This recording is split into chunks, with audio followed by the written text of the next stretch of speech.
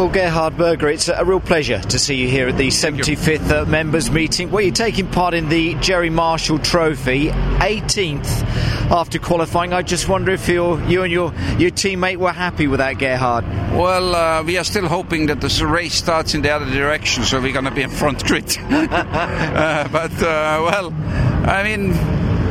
Was wet, was first time in the car, didn't work out perfectly, but it really doesn't matter.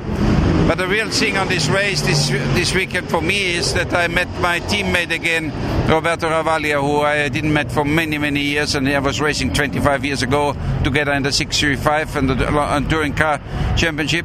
And we got both two Capris here to race to each other, and we finished basically on the same lap time.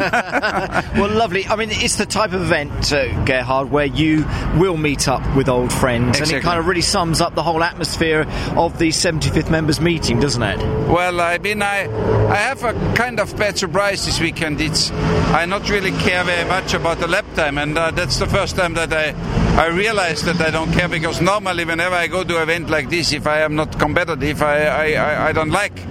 But this time I just see my friends, and I really don't care where. Really good time. Yeah. How was it in the Ford Capri? Was it good fun? I mean, I don't think you'd sat in it before, had you? I think it's quite good fun. It's a bit tricky in the wet. It's very light in the rear. I mean, the others seem to have also some headache. We sit in the wet, but anyway, it not really weather in the wet.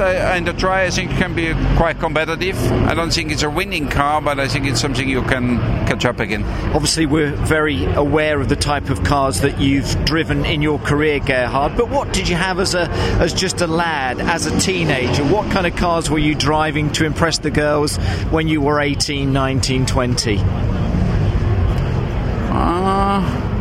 I was a kind of motorbike guy, to be honest. You were a motorbike man, but yes, two wheels were. Yes, but I liked cars too, and I mean, Bosch, I think Porsche was turbos at the time.